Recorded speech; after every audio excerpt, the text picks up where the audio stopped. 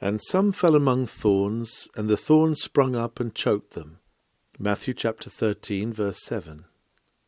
He also that receives seed among the thorns is he that heareth the word, and the care of the world, and the deceitfulness of riches choke the word, and he becometh unfruitful. Matthew chapter 13, verse 22. Sown among thorns. A sermon delivered on Lord's Day morning, August the 19th, 1888, by C.H. Spurgeon. When that which comes of his sowing is unfruitful, the sower's work is wasted. He has spent his strength for naught.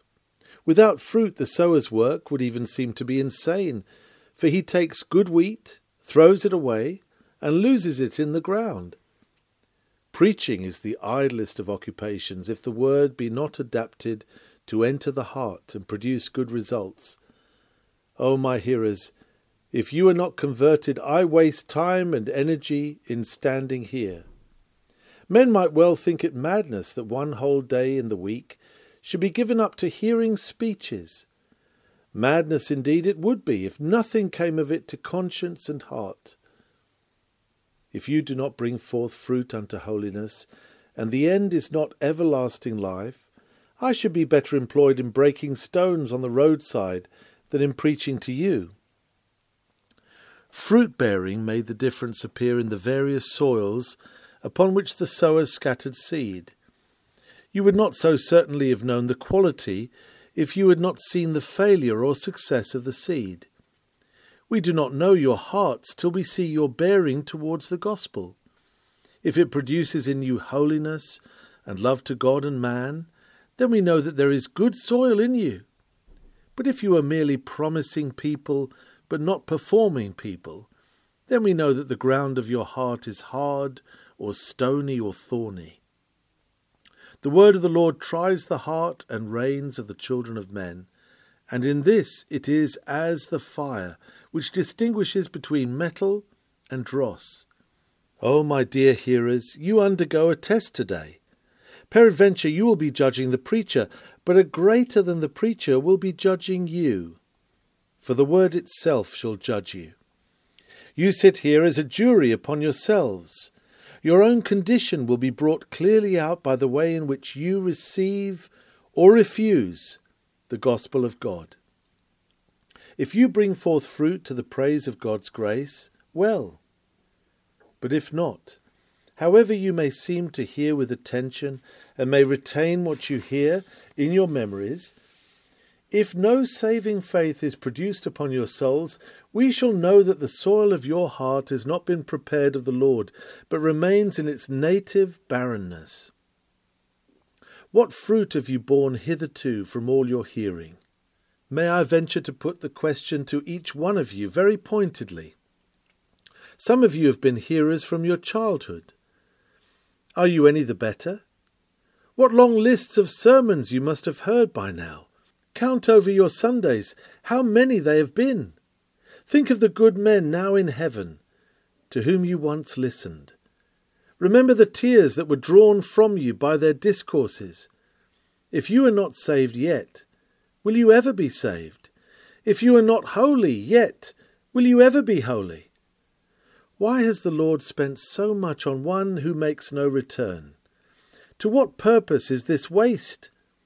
Surely you will have much to answer for in that great day, when the servants of God shall give in their accounts, and shall have no joy when they come to mention you. How will you excuse yourselves before God for having occasioned them so much disappointment? At this time I will only deal with one class of you. I will not speak to those of you who hear the word and retain none of it because of the hardness of your hearts. Such are the wayside hearers. Neither will I address myself to those who receive the truth with sudden enthusiasm and as readily quit it when trial befalls them. Such are the rocky ground hearers. But I will deal with those of you who hear the word attentively and, in a sense, receive it into your hearts and understandings, so that the seed grows in you, though its fruit never comes to perfection.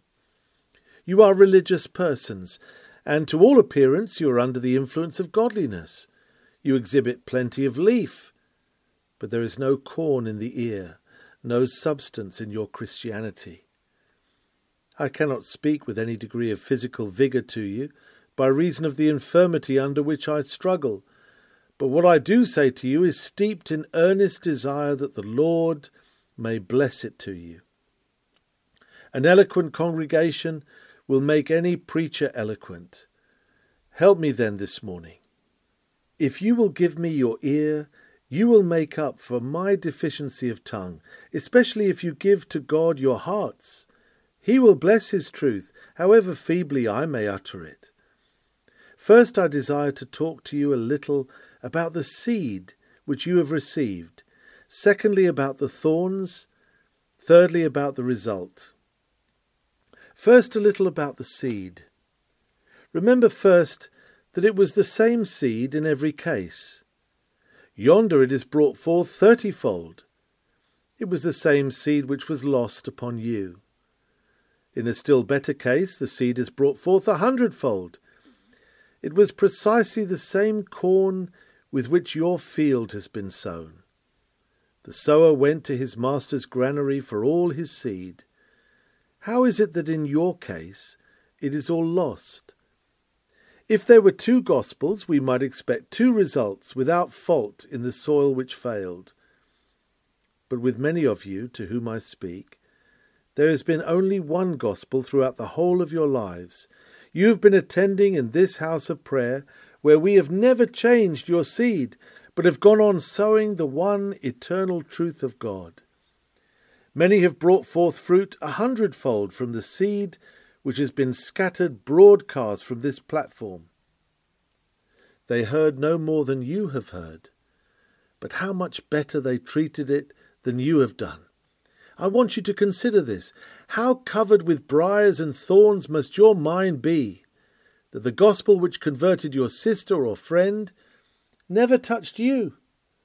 Though you may be nominally a believer in the word of God, it has never so affected you as to make you gracious and holy. You are still a hearer only. How is this? The fault is not in the seed, for it is the same which has been so useful to others. You have heard the gospel with pleasure. Heard it, you say. I heard it when a little child. Your mother brought you to the house of God in her arms. You have heard it and still hear it, though it is rather like an old song to you. But is this to be all? I am very grateful that you do hear the gospel, for I hope that one of these days God may cause it to grow in you and yield fruit. But still a grave responsibility is upon you. Think how favoured you have been.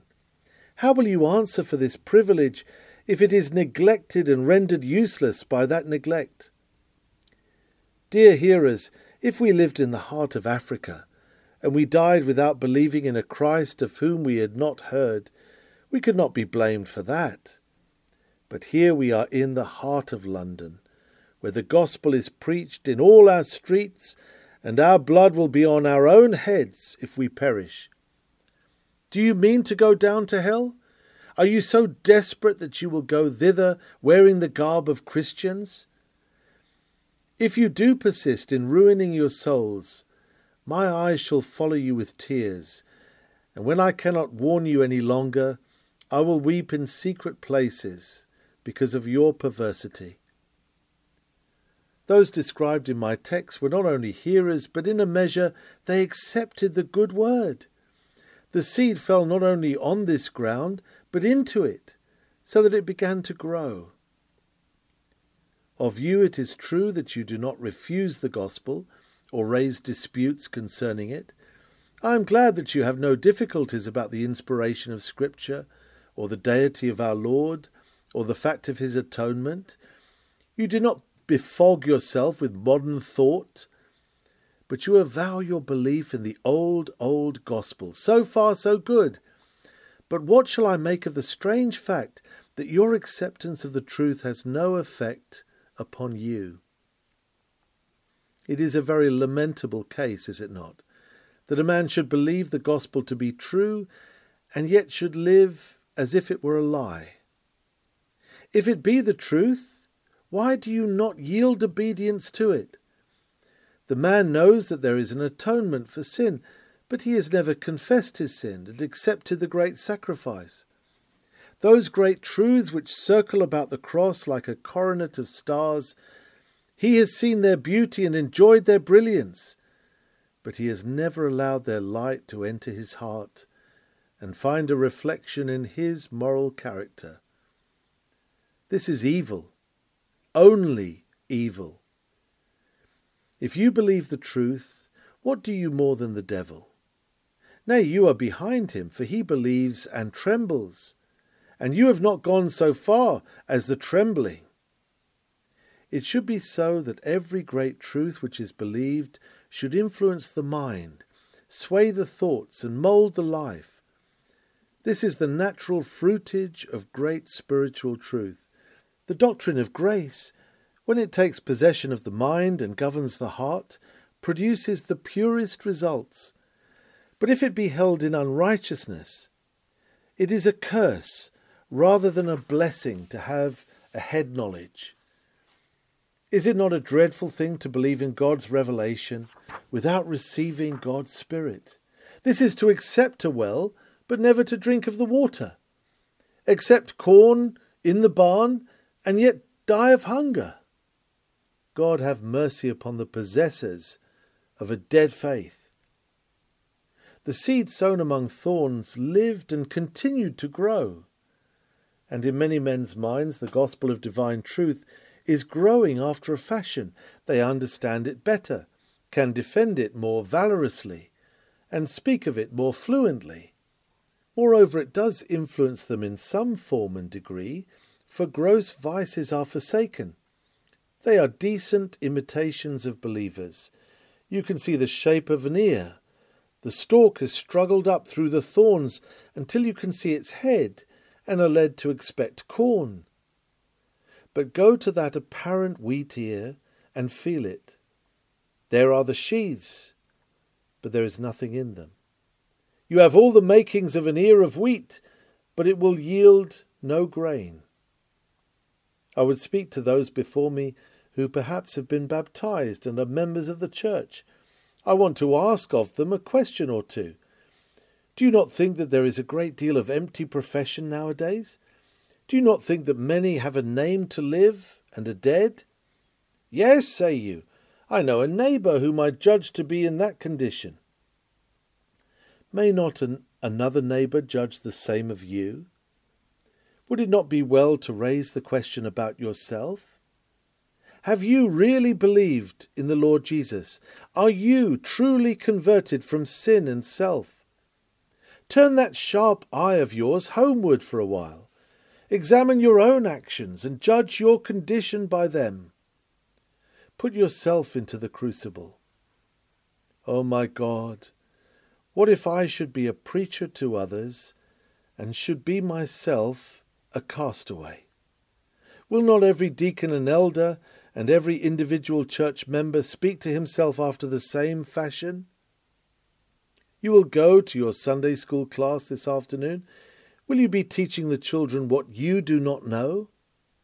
You mean to go to a meeting this evening and talk to others about conversion. Will you be exhorting them to that which you have never yourself experienced? Will it be so? You do not need fine preaching, but you do need probing in the conscience. A thorough examination will do the healthy no harm, and it may bless the sick. Lord, let me know the worst of my case, is one of my frequent prayers, and I suggest it to you. So much then about the seed. It was good seed. It was sown. It was received by the soil. It grew and promised well, but yet in the end it was unfruitful. No doubt multitudes who receive Christianity become regular attendants at our place of worship and are honest in their moral character. But Christ is not all in all to them. He holds a very secondary place in their affections. Their wheat is overshadowed with a thicket of thorns, and is so choked that it comes to nothing. Their religion is buried beneath their worldliness. Sad will their end be. God in mercy save us from such a doom. But now, secondly, I would speak a little about the thorns. They are by Matthew described as the care of this world and the deceitfulness of riches. Luke adds, and pleasures of this life, and Mark still further mentions the lusts of other things. I suppose that the sower did not see any thorns when he threw the handful of corn. They had all been cut down level with the surface. He probably hoped that it was all good ground, and therefore he sowed it, little suspecting that the thorns were in possession. Note well that thorns are natural to the soil. Since the fall, these are not the firstborn children of the ground. Any evil which hinders religion is not at all an extraordinary thing. It is what we ought to expect among fallen men. Grace is an exotic. Thorns are indigenous. Sin is very much at home in the human heart, and like an ill weed it grows apace. If you wish to go to heaven, I might take a little time to show you the way, and I should need to stir you up with diligence. But if you must needs go to hell, well, easy is the way to destruction. It is only a little matter of neglect. How shall we escape if we neglect so great salvation? Evil things are easy things, for they are natural to our fallen nature. Right things are rare flowers that need cultivation. If any of you are being injured by the cares of the world and the deceitfulness of riches, I am not astonished. It is natural that it should be so. Therefore be on your guard against these mischiefs. I pray you say to yourself, "Come, there is something in this man's talk. He is very slow and dull, but still there is something in what he says. I may after all be tolerating those thorns in my heart, which will kill the good seed. For I am of like passions and infirmities with other men. I beseech you, look to yourselves, that you be not deceived at the last." The thorns were already established in the soil. They were not only the natural inhabitants of the soil, but they were rooted and fixed in it. Our sins within us claim the freehold of our faculties, and they will not give it up if they can help it. They will not give way to the Holy Spirit, or to the new life, or to the influence of divine grace without a desperate struggle. The roots of sin run through and through our nature, grasp it with wonderful force, and keep up their grasp with marvellous tenacity.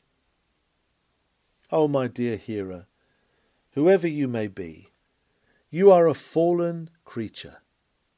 If you were the Pope himself, or the President of the United States, or the Queen of England, it would be true of you that you were born in sin and shapen in iniquity, and your unregenerate heart is deceitful above all things and desperately wicked. The established church of the town of Mansoul has the devil for its archbishop. Sin has enclasped our nature as a boa constrictor encircles its victim, and when it has maintained its hold for 20, 40 or 60 years, I hope you are not so foolish as to think that holy things will easily get the mastery. Our evil nature is radically conservative, and it will endeavour to crush out every attempt at a revolution by which the grace of God should reign through righteousness. Therefore watch and pray, lest temptation choke that which is good in you. Watch earnestly, for grace is a tender plant in a foreign soil, in an uncongenial clime, while sin is in its own element and is strongly rooted in the soil. Do you know why so many professing Christians are like the thorny ground? It is because processes have been omitted which would have gone far to alter the condition of things. It was the husbandman's business to uproot the thorns or burn them on the spot. Years ago, when people were converted, there used to be such a thing as conviction of sin. The great subsoil plough of soul anguish was used to tear deep into the soul. Fire also burned in the mind with exceeding heat, as men saw sin and felt its dreadful results. The love of it was burned out of them. But now we are dinned with braggings about rapid salvations. As for myself, I believe in instantaneous conversions, and I am glad to see them. But I am still more glad when I see a thorough work of grace, a deep sense of sin, and an effectual wounding by the law. We shall never get rid of thorns with ploughs that scratch the surface. Those fields grow the best corn, which are best ploughed. Converts are likely to endure when the thorns cannot spring up because they have been ploughed up. Dear hearer, are you undergoing today a very severe conviction of sin? Thank God for it.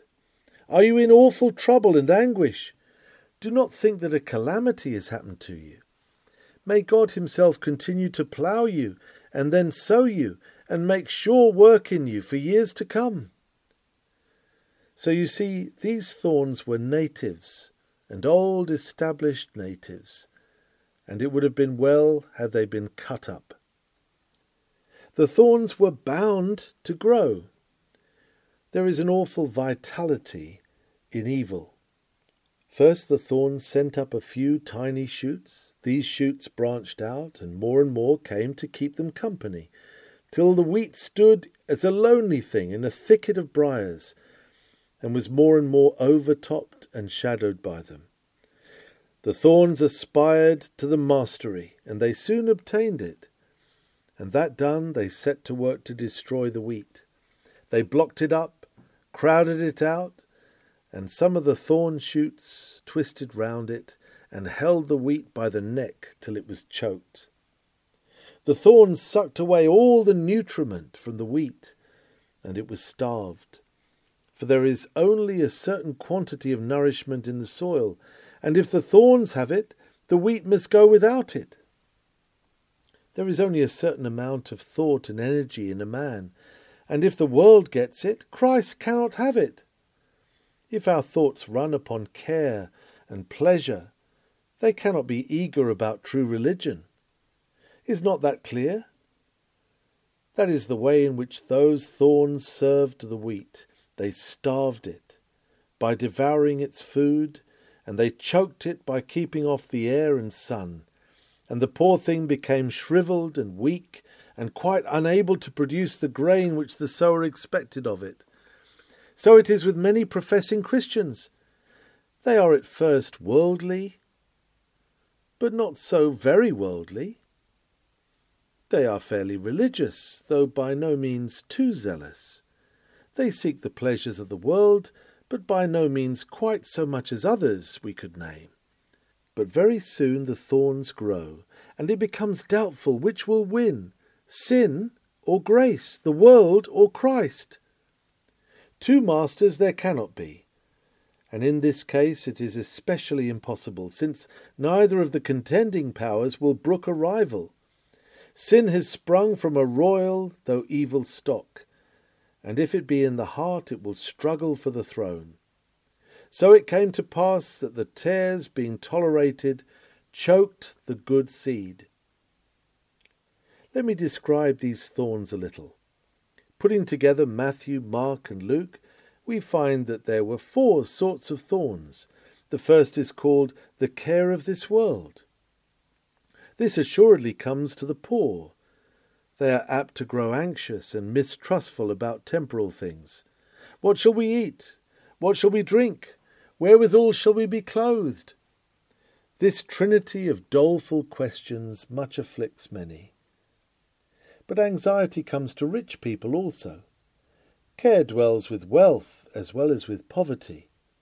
How shall I get more? How shall I lay it up? How shall I still increase it? And so on. It is the care of the age which we are most warned against. Each age has its own special fret. It is not a care for God. That is not the care of any age. But the care of the age is some vanity or other, and as a standing thing it is the ambition to keep up with your fellows, to be respectable, and to keep up appearances. This is the great care which eats as doth a canker in the case of many.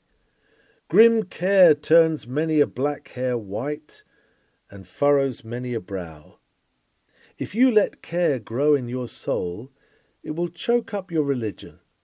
You cannot care for God and for mammon too.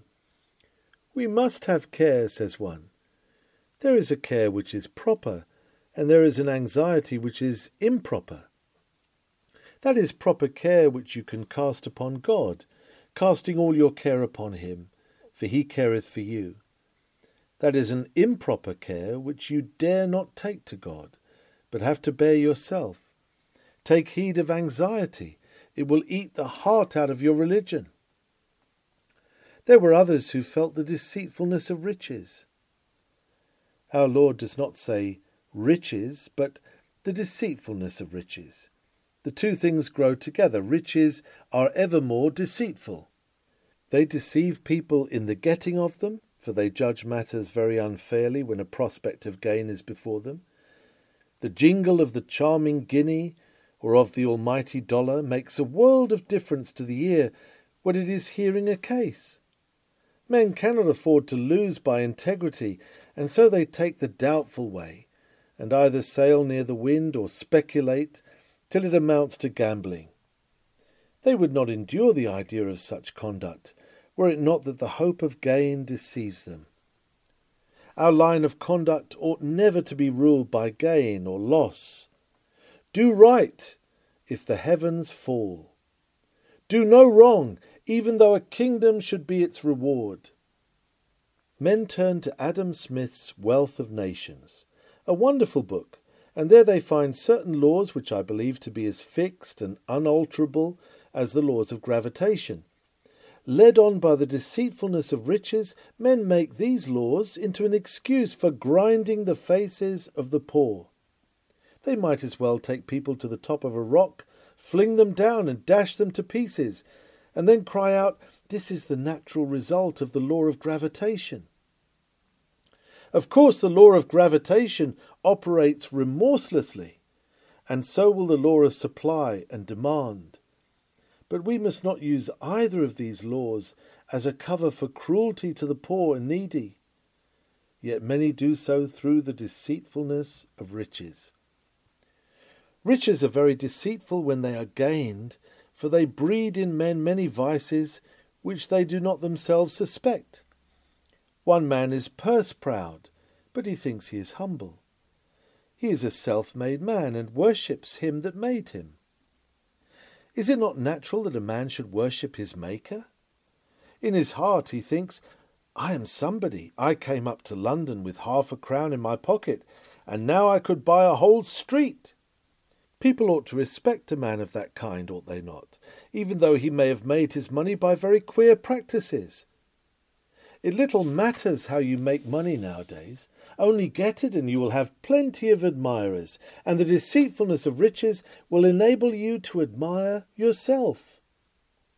With pride comes a desire for wealthy society and vain company, and thus again religion receives severe injury. There is apt to grow up in the mind an idolatry of this world and its treasures. "I don't love money," says one. You know it is not money that is the root of all evil, but the love of it. Just so. But are you sure that you do not love it? Your thoughts run a good deal after it. You hug it rather closely, and you find it hard to part with it. I will not accuse you, but I would have you awake to the fact that riches worm themselves into a man's heart before he is well aware of it. You may perceive the deceitfulness of riches if you note the excuses which men make for getting so much and withholding it from the cause of God. They intend to do a great deal of good with it. Did you hear the devil laugh? I am not speaking of many dear brethren in this place who are doing a great deal of good with their means, but I am speaking of those who are simply living to accumulate wealth, and say that they will one day do a great deal of good with it. They say so. Will it ever be more than saying? I fear that in this thing many rich men deceive themselves. They go on accumulating the means but never using them, making bricks but never building. All they will get will be a corner in the Illustrated London News, to say that they died worth so much. O sirs, how can you be content thus to have your good things choked? Wherever this deceitfulness of riches is allowed the upper hand, it chokes the good seed. A man cannot be eager to get, and eager to keep, and eager to increase, and eager to become a millionaire, and at the same time be a true servant of the Lord Jesus. As the body grows rich, the soul grows poor. Luke tells us of another kind of weed, namely the pleasures of this life. I am sure that these thorns play a dreadful part nowadays. I have nothing to say against recreation in its proper place. Certain forms of recreation are needful and useful, but it is a wretched thing when amusement becomes a vocation. Amusement should be used to do us good, like a medicine. It must never be used as the food of the man. From early morning till late at night, some spend their time in a round of frivolities, or else their very work is simply carried on to furnish them funds for their pleasures. This is vicious. Many have had all holy thoughts and gracious resolutions stamped out by perpetual trifling. Pleasure, so called, is the murderer of thought. This is the age of excessive amusement. Everybody craves for it, like a babe for its rattle. In the more sober years of our fathers, men had something better to live for than silly sports. The thorns are choking the age. Mark adds, and the lusts of other things. I will not enumerate all those other things, but all things except the things of Christ and of the Father are other things. If anybody spends his life on any object, however good, short of the glory of God, the good seed is choked by the inferior object. One person is eminently scientific, and he will do well if his science is used for holy purposes, but it can be used to choke the seed. One man is a great proficient in the arts, and he does well if the arts are used as a mule for Christ to ride upon. But if art is to ride upon Christ, then it is ill enough. I met with a clergyman many years ago who was going a long distance to find a new beetle.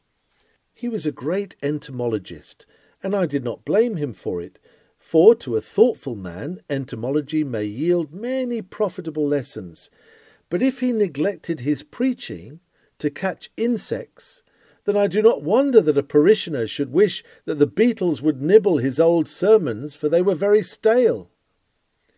I call it choking the seed when any inferior pursuit becomes the master of our minds, and the cause of God and truth takes a secondary place.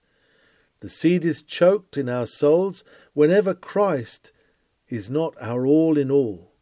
You see my drift, be it what it may. Gain, glory, study, pleasure, all these may be briars that will choke the seed. Mr. J. was never more pleased than when at Bristol he had a note sent up to him which ran as follows. A young man who is prospering in business begs the prayers of God's people that prosperity may not be a snare to him. Take care that you look thus upon your prosperity. My dear friend Dr. Taylor of New York speaks of some Christians nowadays as having a butterfly Christianity. When time and strength and thought and talent are all spent upon mere amusement, what else are men and women but mere butterflies? Society is just a mass of idle people keeping each other in countenance. Oh, dear hearers, surely we did not come into this world to play away our days. I do not think we came into this world either to slave ourselves to death or to rust away in laziness. We have come here as a man enters into the porch that he may afterwards enter the house. This life is the doorway to the palace of heaven. Pass through it in such style that you may enter before the King with holy joy.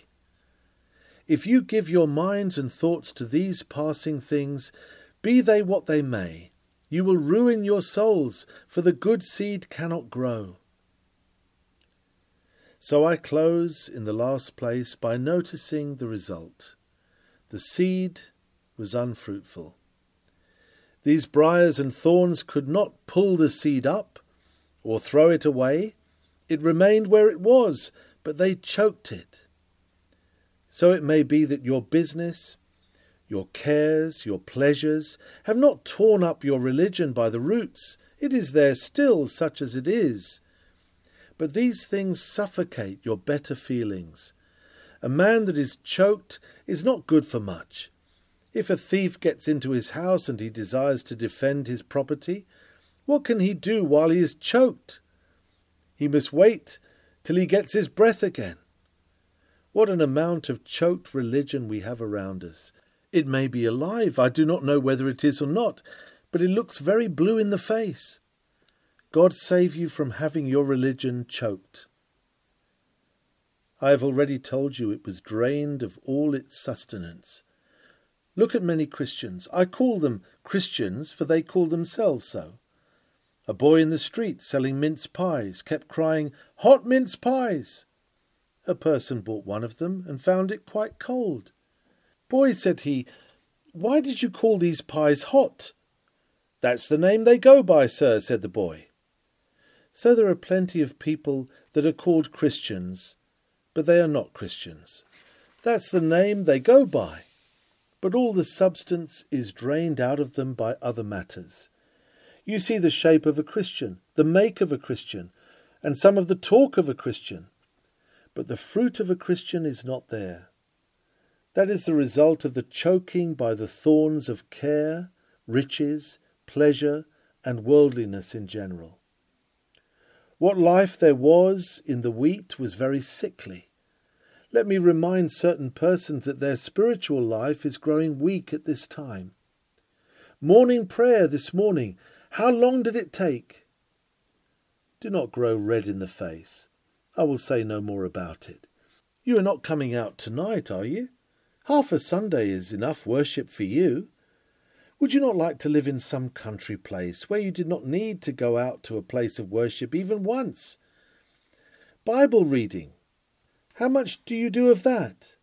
Family prayer. Is that a delight to you?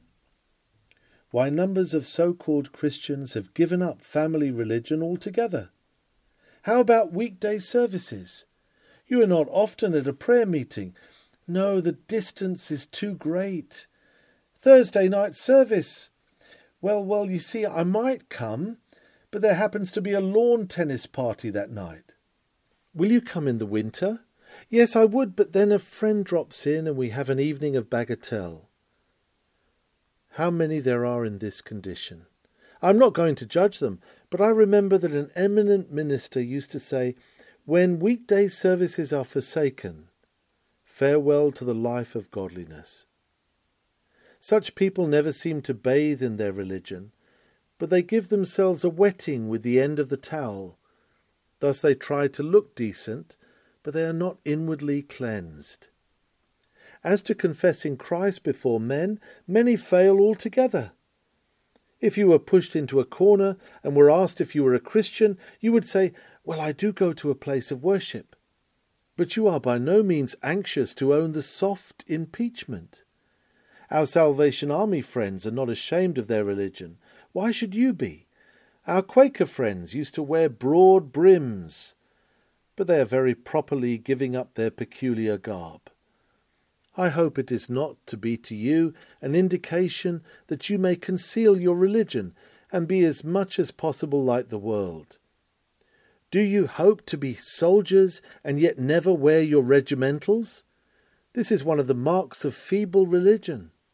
When it comes to defending the gospel, where do you see it in this age?